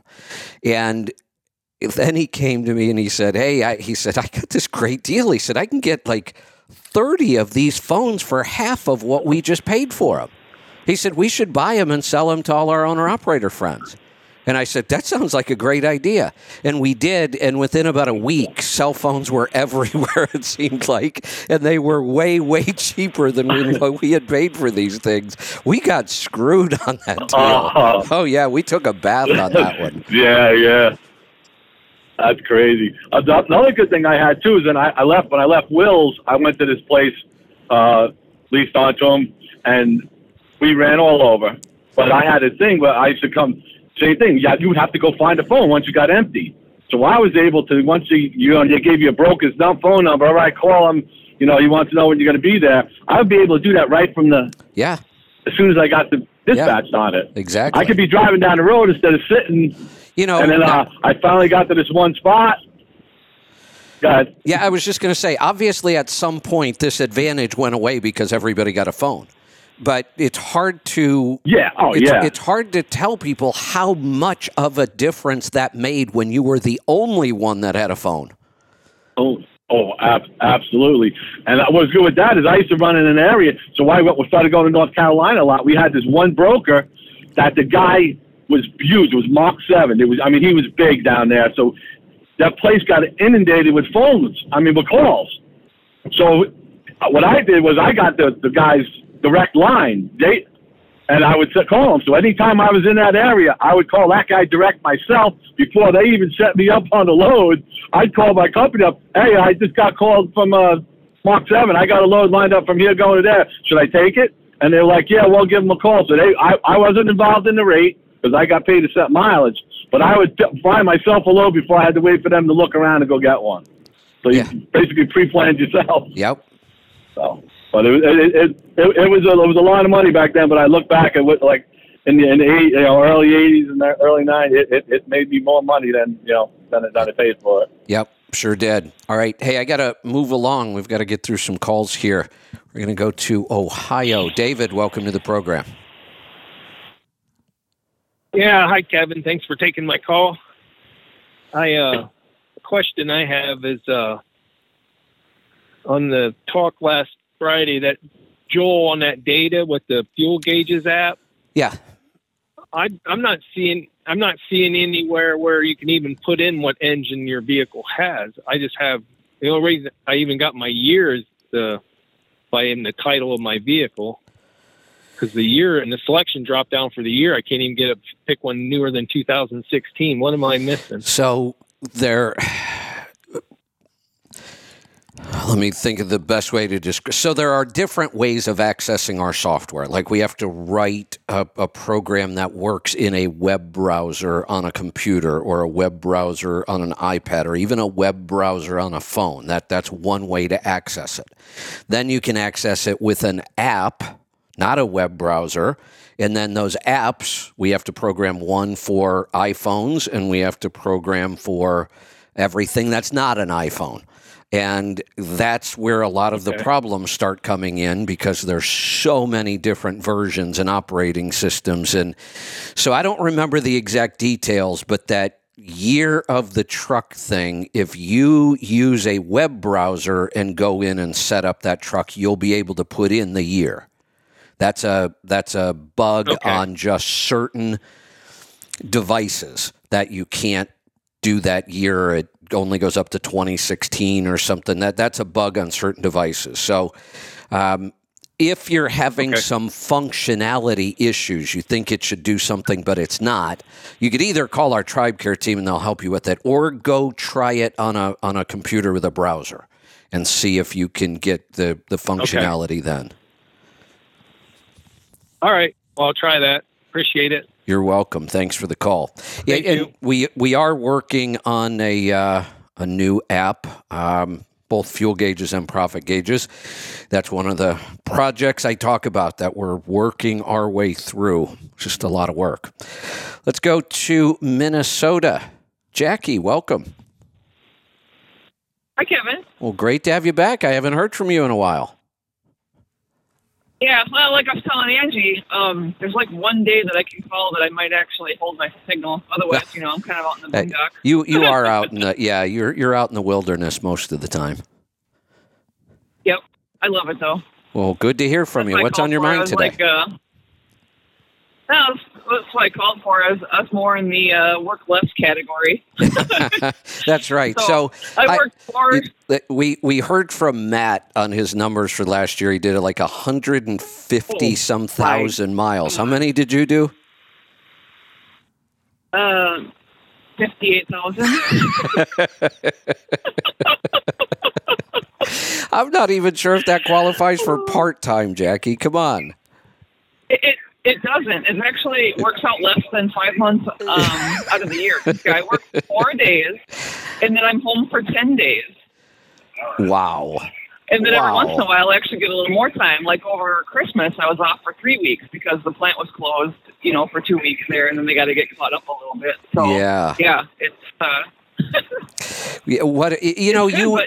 I've been doing this almost 11 years. I was just about to say that when we talked to Matt and we talk about this isn't one thing. This didn't happen in 1 year. This is years of working on your expenses, working on numbers, building relationships, all those things we talk about. And the longer you do it, the better things get. And here are two great examples. Both of you two did all of this stuff. Matt did it to one extreme and you did it to another. Matt did it to 150 some thousand miles with one driver and incredible amounts of revenue. You did it with 50 some thousand miles in a year, like I said, which is barely part-time. Your revenue and your net is still incredible, though. I mean, your numbers are really impressive. You just did kind of the opposite of what Matt did. You kind of said, how little can I work and pay the bills and be happy? Yep. Yeah, I love what I do. It's not even really like a job. I'm out in the middle of nowhere. I got beautiful scenery. I can imagine unload my freight. After 10 days, I would be looking forward to that trip. Yeah. Yep. Time to get out and back on the road again. Go see my friends. Get some driving my in. Customers. Yeah, see my friends, listen to a good audio book, get a little exercise loading and unloading. I'd be looking forward to it. Yeah, I don't know. I kept thinking with COVID that the loads would get smaller and smaller because who's going to be remodeling their houses? But it's actually been the opposite. People have gone crazy. I have never had such big loads. And in the wintertime, it was always like, oh, my God, I'm going out with nothing. I've been going out with full trailers. I mean, I unloaded 15,000 pounds, 343 pieces at Billings yesterday. And that was like 3/4 of the trailer. I had one window for Casper, so that was not a big deal. And I had 76 pieces for Rapid City. But, yeah, I mean, we were there for a couple of hours trying to get all that unloaded yesterday. Yeah. Yeah, interesting. So that brings to mind another thing, too. There was a guy that called in, and I don't remember when. You have to forgive me because I only work every other week, so I always have to get caught up on all my shows. Right. I can't even really listen live very much because it keeps stopping, and then I have to restart the app to get it back going again, and it's really a pain. But so usually I just listen to all the stuff that I recorded while I was home. Yeah. But there was a guy that called in, and he was wondering about, starting in the extreme cold. Yes. So I do live in Minnesota, and we do have extreme cold, and it's not out of the realm of possibility that I'm starting my truck when it's way below zero. I mean, 20 below zero. Yeah. Still. And I started, and I've been home for 10 days, and I don't do anything like for the batteries or anything like that. I do have a block heater, so we plug the block heater in a day before I leave. So on Saturday, Joel usually goes and he runs the cord and goes and plugs it in. So, 24 hours, the block heater's on, but that's it. And my batteries are almost 7 years old now. Wow. But they're still really good every time we tested them. We tested them over the summer, and they were still over 900. That's incredible. each. Yeah. They're Thermo King Eon batteries. They're pretty expensive right off the bat. They were like $400 and something a piece, but they had a 4-year warranty. I don't think they do that anymore. Somebody told me it was only 2 years now, but I don't know. If you took almost 7. If you took a traditional lead acid battery and put it through what you do, it runs for 4 days, it sits for 10, they wouldn't make it a year. 18 months tops. No. I used to not make it a year as it was when I ran, and I lived in the truck full time, and I was always having either the truck running or the tri-pack or whatever. Yeah. I could never get time out of a lead acid battery. I don't know. These AGMs, though, they're awesome. That's excellent. So, I don't have any issues. I just use the FPPF fuel treatment. I use one bottle when it's below 30, and I use 2 bottles when it's below 0. And that stuff is a little tiny bottle, but I tell you, it packs a big wall up. Yeah. So how many miles are on your truck now? I just went over 2 million. Wow. I think just before the end of the year. So that's the truck's awesome. Got 2 million. How many of those miles did you put on? Almost all of them. When I got the truck, it had 228,000 on it. Wow. And I got it in February of 2002. So coming the end of February this year, I will have been driving this truck 21 years. It's incredible. Oh. Incredible. Oh, that's another thing. Let me ask you a quick tax question while I have you. Okay. Talking about the age of my truck. So I am replacing my frame rails. They're getting pretty rusted, and I don't want anything to do with the new truck. The only thing I want to do is to keep this truck on the road as long as I can. So I'm replacing the frame rails. The estimate is $34,000. But the tax question I have now, if it would have been all one job in 1 year, it would have been easier for me to just say, yes, okay, it's a depreciable expense. But the way that my shop, apparently they've had people not pay for their stuff. So ahead of time now, you pay for your parts. Yeah. I know, right?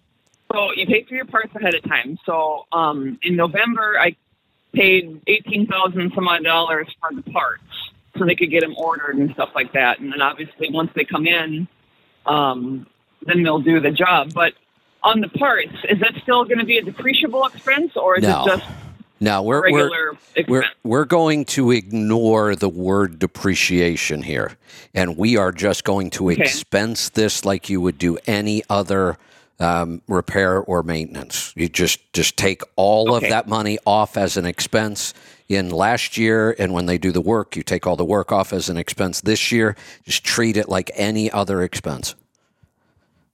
Okay, and that's the way that I did it, but I thought, you know what, since I have you here, I might as well just ask just to make sure. You know, there are these rules that the IRS says on certain pieces of equipment, if you do a major upgrade kind of thing, that you're supposed to depreciate it. About the only thing that would really qualify for that on a truck is the engine itself. You know, even replacing a transmission does not need to be depreciated. And ultimately, if we had to, let's say the IRS comes in and you get some gung-ho agent and they want to say, no, this should have been depreciated. Well, so what? Throw it in Section 179 and we get the same result anyway. Okay, yeah. Yeah, so and that's kind of what I thought. Like I said, I just figured I'd ask. Yeah. To double check, well, but, congratulations even when I did my, on housing. It was, yeah, congratulations on 20-some years with the truck and 2 million miles. That is just awesome. Thank you. Yeah, and my trailer's getting that way too. I've had it. That's right. I've owned it since 06. Yeah. I'm taking it in right now to the shop to get the kingpin replaced on it because it's down to its last wear or whatever. Yeah. So. Got it. Good stuff. Getting that done, but I know people think you're crazy taking care of old stuff, but it's like, no, I just don't. I don't have a use for anything new. I mean, you look at my trailer; it's 20 years old. You look at the floor, and you just don't. They're like, "Why does your floor look so nice?" I go, "Well, number one, no forklifts go in here. Everything is hand loaded. That's right. And I hand unload everything. Yeah. You know, so. Yeah. Well, good stuff. Awesome setup. Congratulations. Good to hear from you again. Yep, good to talk to you, Kevin. All right. Have a great weekend. Let's go to Texas. Fred, welcome to the program. Hey, Kevin. Good afternoon again. What's on your mind today? You know, I grew up like you. I was around trucks at a young age, and we did a lot of work. This was when containerized freight, drayage freight, intermodal, was just breaking into taking over the overseas cargo coming in and going out. So there was a lot of loose freight at the New York harbors, and that's how I grew up going into the New York City. New York City had a lot of waterfront piers for trucking at the time. Yeah. And yeah, they did. You know, and it was just kind of routine. Every time you went to a pier, when you hand your paperwork in, you'd hand $2, $3, or $5 bill with it, and they would get you in and out. Right. You know, and that was it was expected. And then you paid the forklift operator, you paid the checker, and everyone took a little, not much, $1 here, $2 there. But in the 70s, that meant a lot. Yeah, it did. You know, so being schooled that way and brought up in this business that way, I always carried cash on me. And that's got me in and out of situations because time is money, and people don't realize how valuable your time is in life in general, but especially in this business. Yeah. Yeah, very good point. You know, so people think you're lucky. People think you're lucky, and no, sometimes if you throw someone a $5 bill or a $10 bill, or now with inflation, maybe a $20 bill, you can get in and out and save yourself hours of your day. And just think, for a $20 bill, how much 5 hours of your time is worth. You know, I've talked about this in the past. I wrote about it in my book, and this concept can be used in so many different ways. Doesn't always have to be cash. You know, I've said many times, find a good shop, build a relationship, and part of building that relationship at your shop is showing up one day at 11 o'clock in the morning with 6 large pizzas for the whole crew. Stuff like that. You know, Exactly. What a difference that kind of stuff can make. You know, I watch, I'll hang out at the shop that I had built a relationship in, for years, and I'll sit there and watch, and you'll see these guys come screaming in the front door, "You got to get on my truck. It's broke. I'm losing my," and that's how they approach this, and they wonder why they're struggling. On the other hand, when I show up, I don't care how much of a hurry I am in or how desperate I am. I never let them know that. I don't come screaming in the door. You got to help me. Don't do that. That nobody wants to. I know. Nobody reacts well to that. So no matter how urgent everything is, just slow down, take a deep breath, and if you take the time to build the relationships ahead of time, these times won't be so stressful. Right. Well, I'm going to give you a real-world scenario that happened just yesterday. That's why it's on my mind. So after I talked to you and Lauren yesterday, I was looking to get the inside of my tank cleaned out to go load the oil I did. You know, you need to wash the inside of the tank out before you put a different product on it. Yeah. So when I got down to the port, like Paul was saying, they had some treacherous storms and everything had no power. So the places I usually go to, they were closed. They had no power. Yeah. So I went into a different tank wash, never been there before, on the other side of the channel there in Houston. And I walk in, and they're swamped. And I said to the guy, he says, "What can I do for you?" I said, "Well," I says, "I'm at your mercy." I said, "I have a 4 o'clock loading time, and everybody has no power, so you're my man today." I said, "So I know you're busy. Do what you can, but I would love it if you can get me in and out." So he said, "How are you paying?" I said, "I'm going to pay with a card because I don't have an account there." He said, "I'm going to take you up to the office." So on the way up to the office, I said, "What if I throw you a couple of dollars? You think you can move me up in line?" He says, "I don't know." So we went in the office. I paid the girl behind the desk, and we came back out to his pickup truck driving back, and I gave him a $20 bill. And I said, "Here, this is for you for lunch." And he let me out by my truck, and I had dropped the trailer. All of a sudden, I see the switcher pulling into my trailer and backing it into the tank wash. I was out of there in an hour. Wow. Yep. I mean, and the guy says, "Anytime you come here, let me know. And this guy ran the whole shop there. You know what I mean? So when you do stuff like that and you save yourself an hour, or, you have all these things we do, good time management, we can save an hour here, 15 minutes there. Add up all the time you can save with good time management and building relationships and even getting out some cash once in a while, all these things. And then try to figure out how you're going to make up that much time by driving faster. You can't. Exactly. When I had my pipe gig, my local pipe gig up in New Jersey, I never paid any of the guys down in the pier. I would come down with bottles of liquor. If they went to lunch and I was there early, I took a ride with them, bought everybody lunch, brought down New York bagels with butter and cream cheese for the offices and stuff like that. And that's how I got in and out of the piers quick. Yeah, exactly. I've told this story so many times. I haven't told it in quite a while, so might as well throw it in today. Again, when I first started that local operation, one of the stops I had to do was it was actually in the town, where I was born. Even Flow Baby Products. That was the factory. What a disaster. The first day I show up, there's trucks all over the place. Their parking lot's a mess. All the docks are full. And, of course, it's one of those really busy days. I just need to get in and get out of here. It's the first time I've been to this stop. I walk in. I see the guy. There's one guy on the tow motor, and he's working like 6 dock doors. And he's doing deliveries and pickups, and I go over, and as nice as I could try to be, I don't go rushing in and I'm all I really calm and casual and nice. I said, "Man, I'm just having one of those days. I really need to get this stop off. Can you just give me And before I could even finish the sentence, he's like dropping F-bombs. I thought he was going to throw something at me. I'm like, "Oh, you got to be kidding me." And it turns out this stop became an everyday stop for me. I had to do it every single day. And every day it was like this. And I just thought, this stop screws up my day so bad. And there's nothing you could do. I couldn't even talk to this guy. He was so angry all the time. So one day, I just brought him a bunch of donuts. and a soda, and I didn't even say anything. I just put it over on his desk and walked away and just left it there. And I just kept doing that. And the guy was still a total asshole. Just nasty to everybody all the time.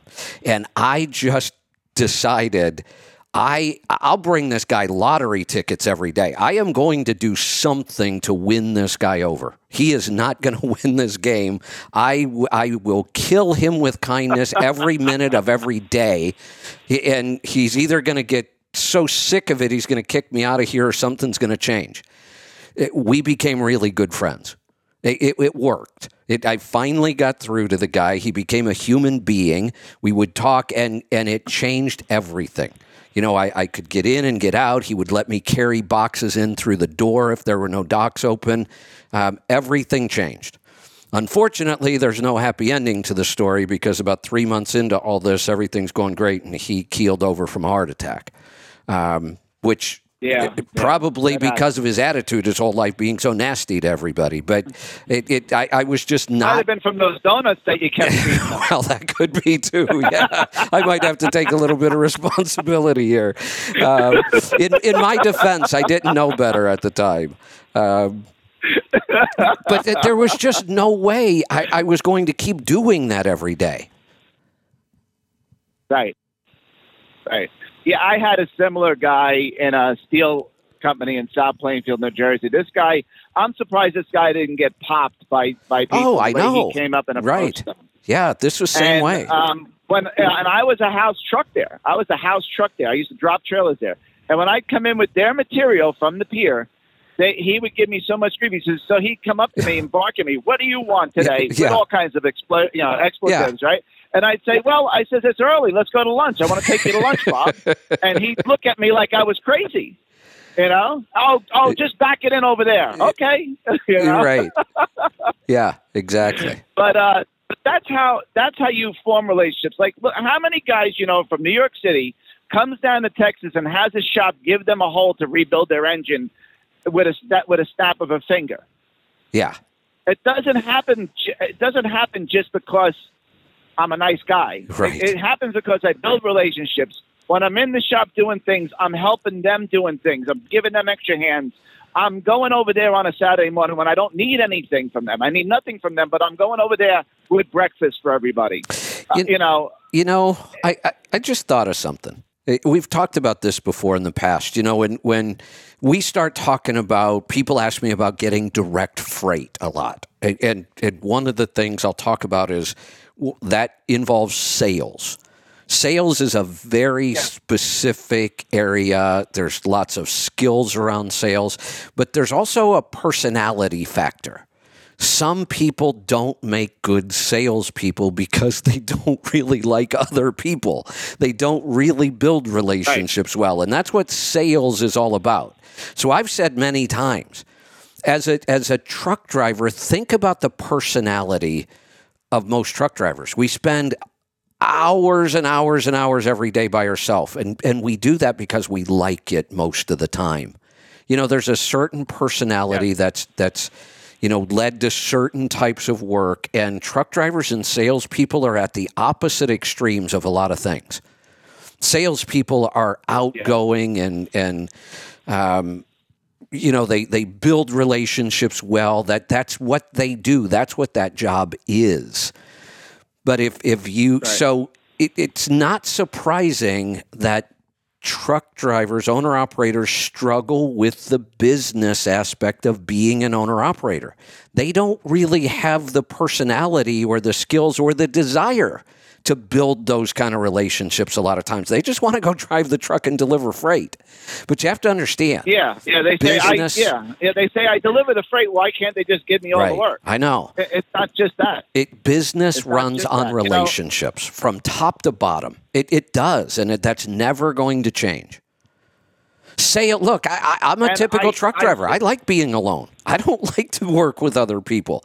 Ask anybody in our company.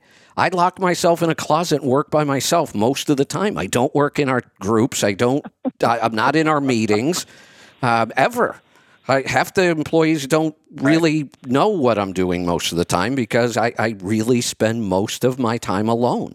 I like research. I don't need anybody's help to go research stuff and read. And so for me, understanding that early in business, I realized I needed to develop those sales skills whether I wanted to or liked it or not. And I read a lot of books on sales, and you pick up, just like anything else, you just learn how to be better at it.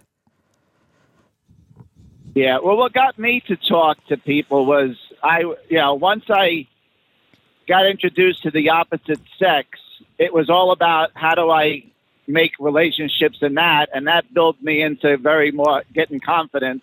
And then I just used it with everybody I met, just talking to people and seeing what I can do. Yeah. And, and that's how it happened for me. But, people have to understand when you get direct freight, and I've had direct customers, you have to be able to capital fund these customers, because a lot of these customers, you're 60, 90 days sometimes. Right. With big customers. So you have to be able to finance that. Also, it's easy to get indoors. Let me rephrase that. Once you get in the door, it may not be easy to get in the door, but once you get in the door, it's so hard to stay in the door. Especially in trucking. You have to make yourself valuable. You have to make yourself valuable or invaluable, or make them think you're invaluable. So they don't. So when someone comes in, because I had TMC nipping at my heels in Jersey, and I let them take all the New England freight because it was dead freight for me. Yeah. And the prices I wanted, I couldn't match TMC. So but it was a good mix. They could never do what I do, because I had relationships in other areas that enhanced my service to my customer, Yep. And so I made myself invaluable to them. And so when someone came in, they couldn't really accomplish what I did. Yeah. No, I get the question all the time, or people make statements all the time. Oh my God, you can't compete with these big carriers. They blah, blah, blah, on and on and on. And my answer is, why would you want to compete with them? Why do you think you need to compete with them? Go do the things that they can't do. Don't try to compete with them at what they're good at and where they have a huge advantage over you because they have trucks all over the place. They have drivers everywhere. They can buy trucks cheaper than you. They work on their own trucks. Don't compete with them where they're best. Go do something they can't do. Yeah, they did try to take the work that I was doing, mostly out of the pier. And when I saw their truck show up for the same order, the guy who ran the pier says, "What's going on with this guy?" I says, "Well, he could sit here all day, if you know what I mean." And he says, "He will sit here all day." Yeah. Yeah.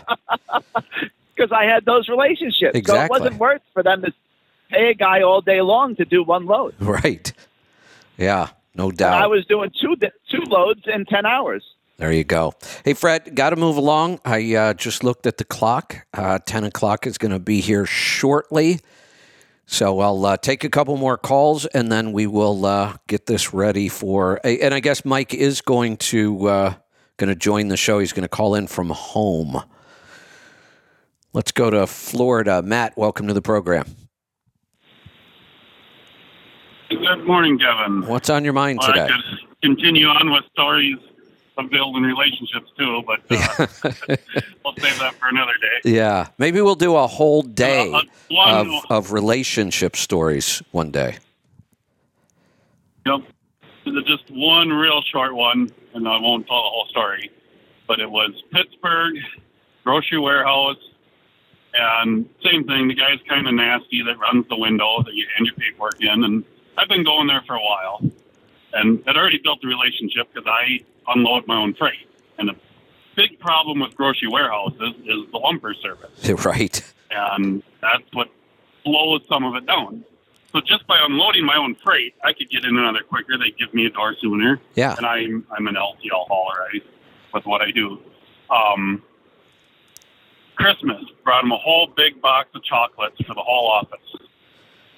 The guy gets up out of his chair, shakes my hand, and I mean, it's almost like he had a tear in his eye. Nobody had ever been that nice to him. Really? It's one of the weirdest things. Cause, yeah, I mean, but he had that look on his face. You know, he just looked like an asshole. Yeah. And he talked like an asshole. Right.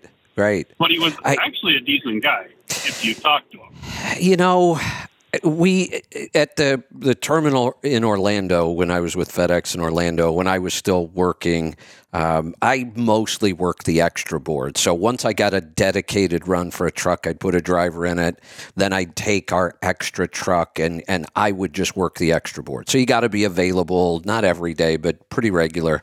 So I was still driving on and off. And we just had a lot of work at night that was paying really well, so I started working nights. And the guy we had, we called him coordinators. He was a dispatcher. I would sit there in the room and just watch when people would come in. I couldn't figure out what this guy's problem was. Him and I would be talking because I'm just hanging out waiting for my trailer, and he'd just be a normal guy. You know, nothing about the guy would have said he's an asshole, or I just thought he was kind of a normal guy. And as we're talking, somebody walks in the door. He looks over at him and starts screaming at him. And I'm like, wow, wonder what that's all about. These two must have some real history there. And, you know, that's over. And then the next guy walks in. Every time somebody walked through the door, this guy started a fight. Every time, all night long. I would sit there and watch this. I'm thinking, is this guy a lunatic or what? I never could figure out what his problem was. That's just how he dealt with almost everybody. Yeah, I know another trucking company where the owner is the dispatcher and just has that voice. Everybody, all the drivers can't stand it because they think they're getting yelled at all the time. Right. Well, that's just the way they talk. That's just how he is, yeah. Yeah. Yeah. So, anyway, the reason for my call yesterday, you had Joel Salatin on. Yeah. And you asked him about his podcast, which I had no idea he had one. So I had to add another podcast to my good. to my list on Apple. Yeah. On iTunes. But it's amazing the amount of good information you can get from podcasting. You are I'm correct. Sure there's I know. thousands of podcasts that are a waste of time. Right. Right. You got to be very selective. One of them, I've mentioned this before. Other callers have mentioned it. Just every week, his new podcast is just kind of blowing my mind on the topics he's covering. And he's moving more political, but he's really tries to stay in the middle, and it's Mike Rowe. And the podcast, the way I heard it, I sent you a text here 2 weeks ago. He did one with a lawyer out of California. It's all about 85, and they actually have a truck driver call in. It's about 85, but the majority of it is they're on the trucking side or transportation side. Okay. Just very fascinating information. This week, he had a guy on by the name of Todd Rose. And Todd is a Harvard professor, and he's done a lot of statistics on kind of the difference between what people say in public and what they truly feel. Okay. So if you have somebody do a survey in person, either online or in paper or, however, they'll answer one way, but if they do it orally with a group of people, their answers will be completely opposite. Interesting. And he kind of goes down the road, with where the left is going these days. And the whole pandemic and mask, and, a lot of people just go with the flow. Yeah.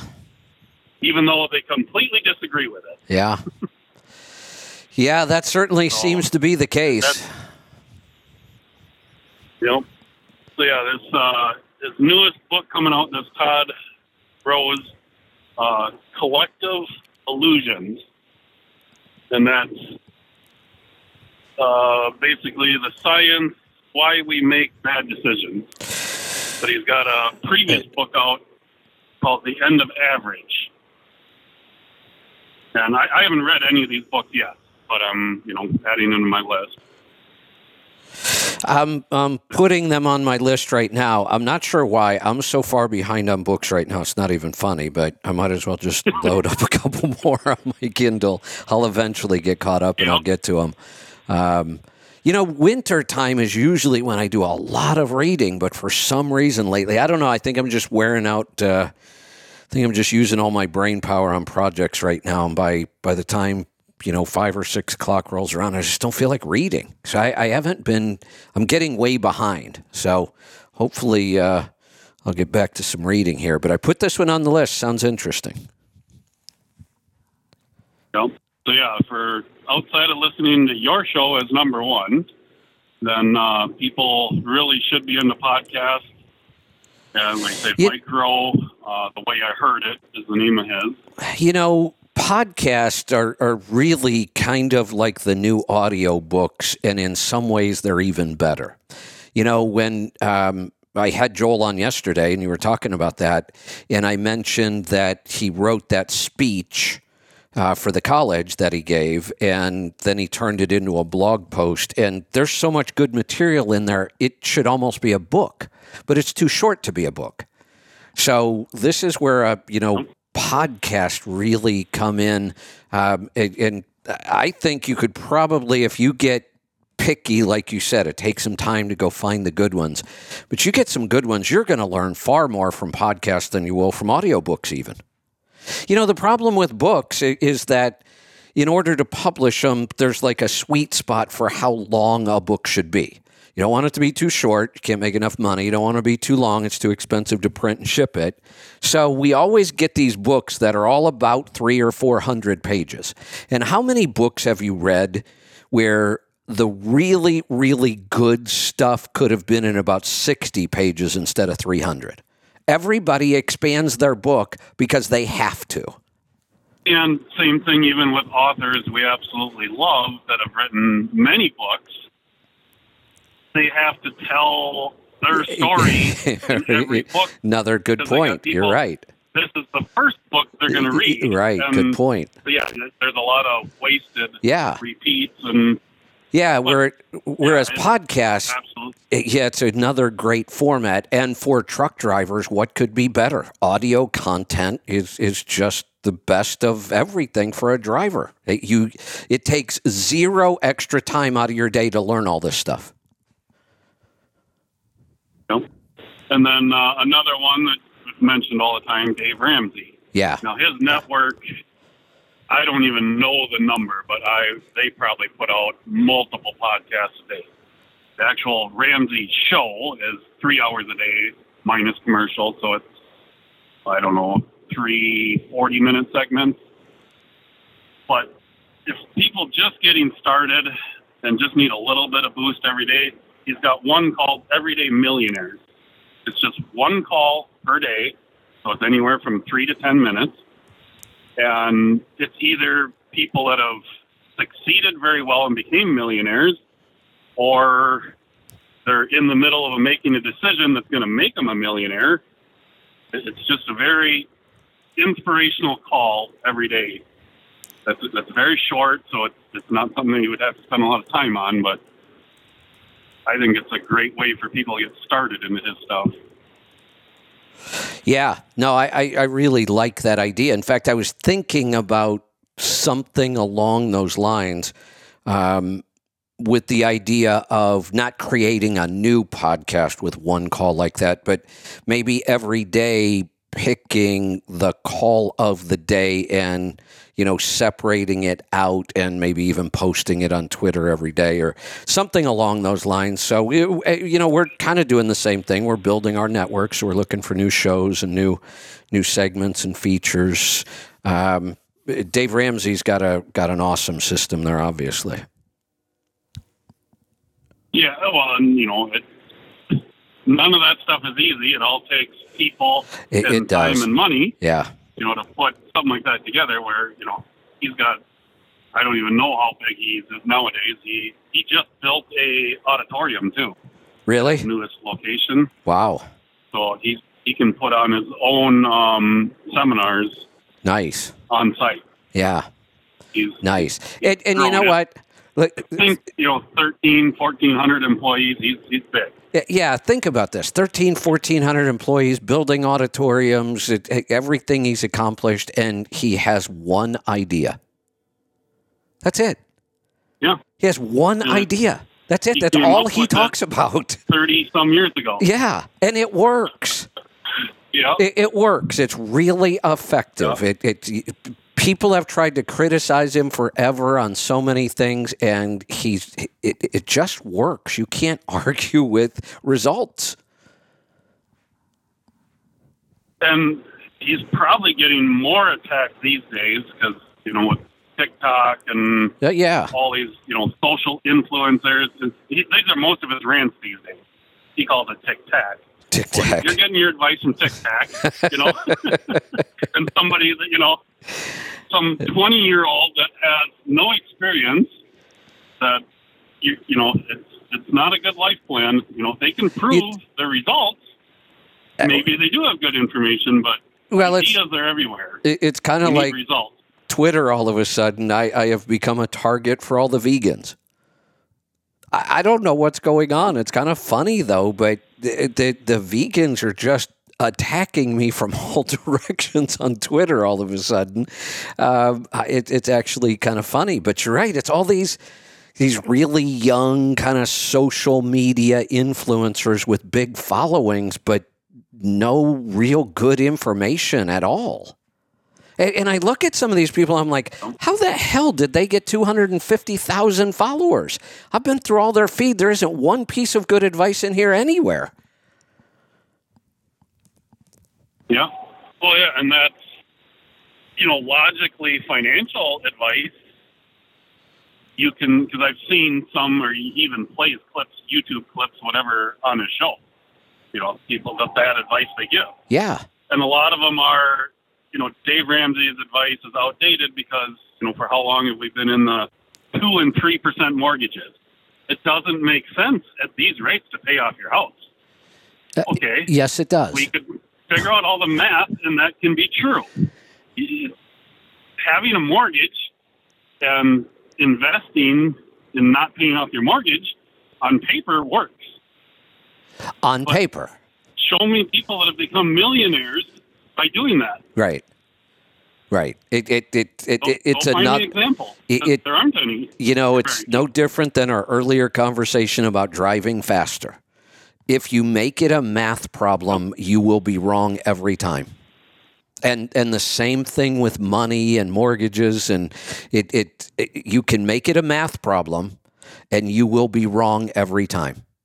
The thought that you should be out there getting more of a mortgage and then taking that money and investing it is just horrible advice. Yeah, so he's got studies, the building wealth comes to do with paid for real estate. And we talked about, what's his name, Robert Kiyosaki a while ago. Yeah. And some of his horrible, that guy he's the complete opposite. He is. Thinks the only way to get rich is to be deeply in debt.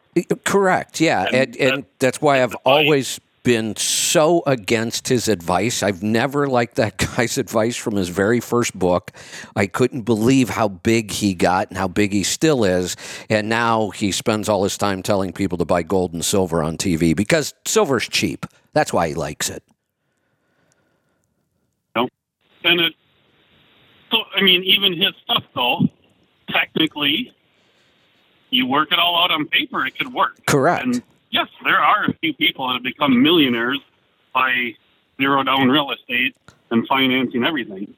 There have been. What you don't hear is that's 0.0001% of the people that try it actually succeed at it. Wasn't that... Majority of the people fail. Wasn't that Dave Ramsey's problem in the beginning? Didn't he do exactly that?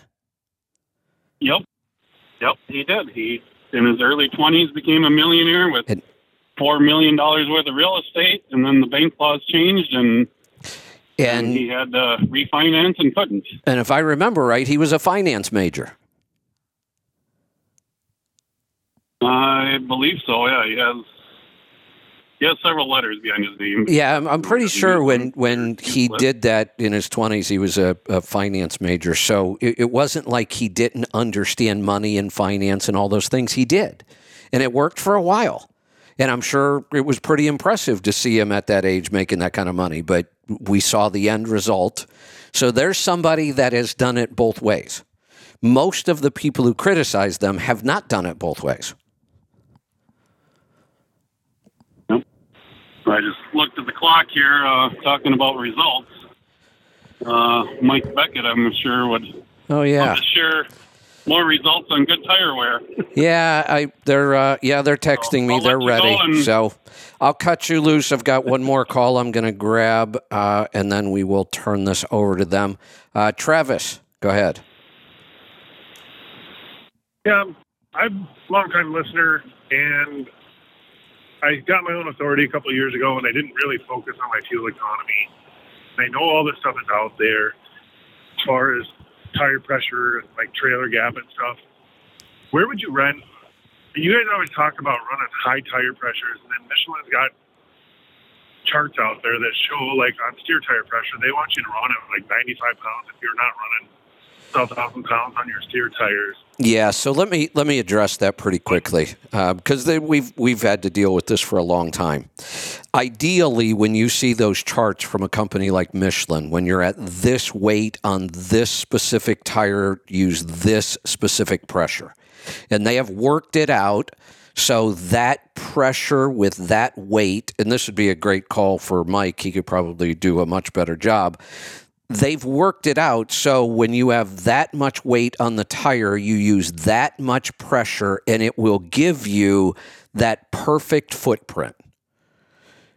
Does that make sense? You're going to get the absolute best handling and tire wear you can get because we've created the perfect footprint for this tire.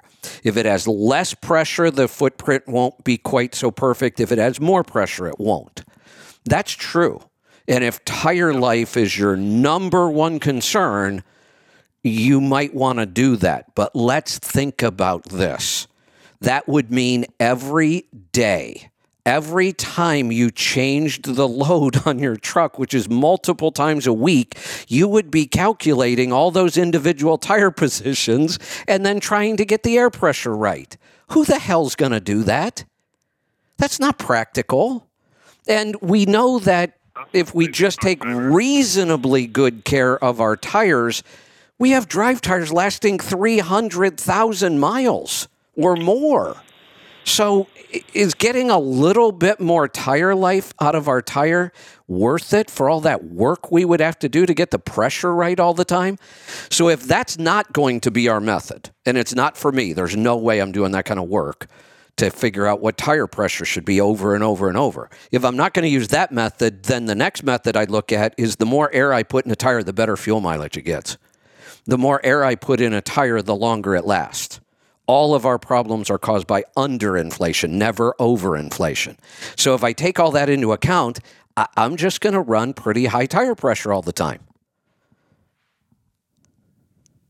So on a standard 6x4 with duals, 110? Sure, you can run 110. You could also run 80. As far as tire wear goes, it's not going to matter much. It will matter for fuel economy. The downside, the ride will get rough. You'll notice it. You start getting, up to 110, 115, 120, you'll feel a stiff, bumpier ride. And I've said on my coach, I do the opposite. I run my tires soft on the coach. I don't care about fuel economy. Sucks anyway. I care about the fact that if I get those tires too hard on the coach, you start breaking stuff. Okay. All right. Nope, that's what I had.